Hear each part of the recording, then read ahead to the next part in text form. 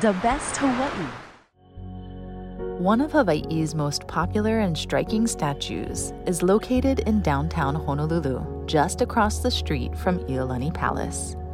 A bronze sculpture created by Thomas Gould from Florence, Italy, depicts Kamehameha the Great in an 18-foot-tall bronze, stunning, statuesque representation. This is actually the second statue created to honor Kamehameha, the first, as the original one was initially lost at sea, then remarkably found and erected on Hawaii Island later. This statue, though, is meant to honor the man who united the islands of Hawaii and conquered Oahu to eventually secure the royal kingdom in all its glory back in 1810. As the first ruler of the Kingdom of Hawaii, King Kamehameha I is often regarded as a great leader and honorable warrior. This statue is poised in the front of Ali'iolani Hale, which is the location of the Hawaii State Supreme Court.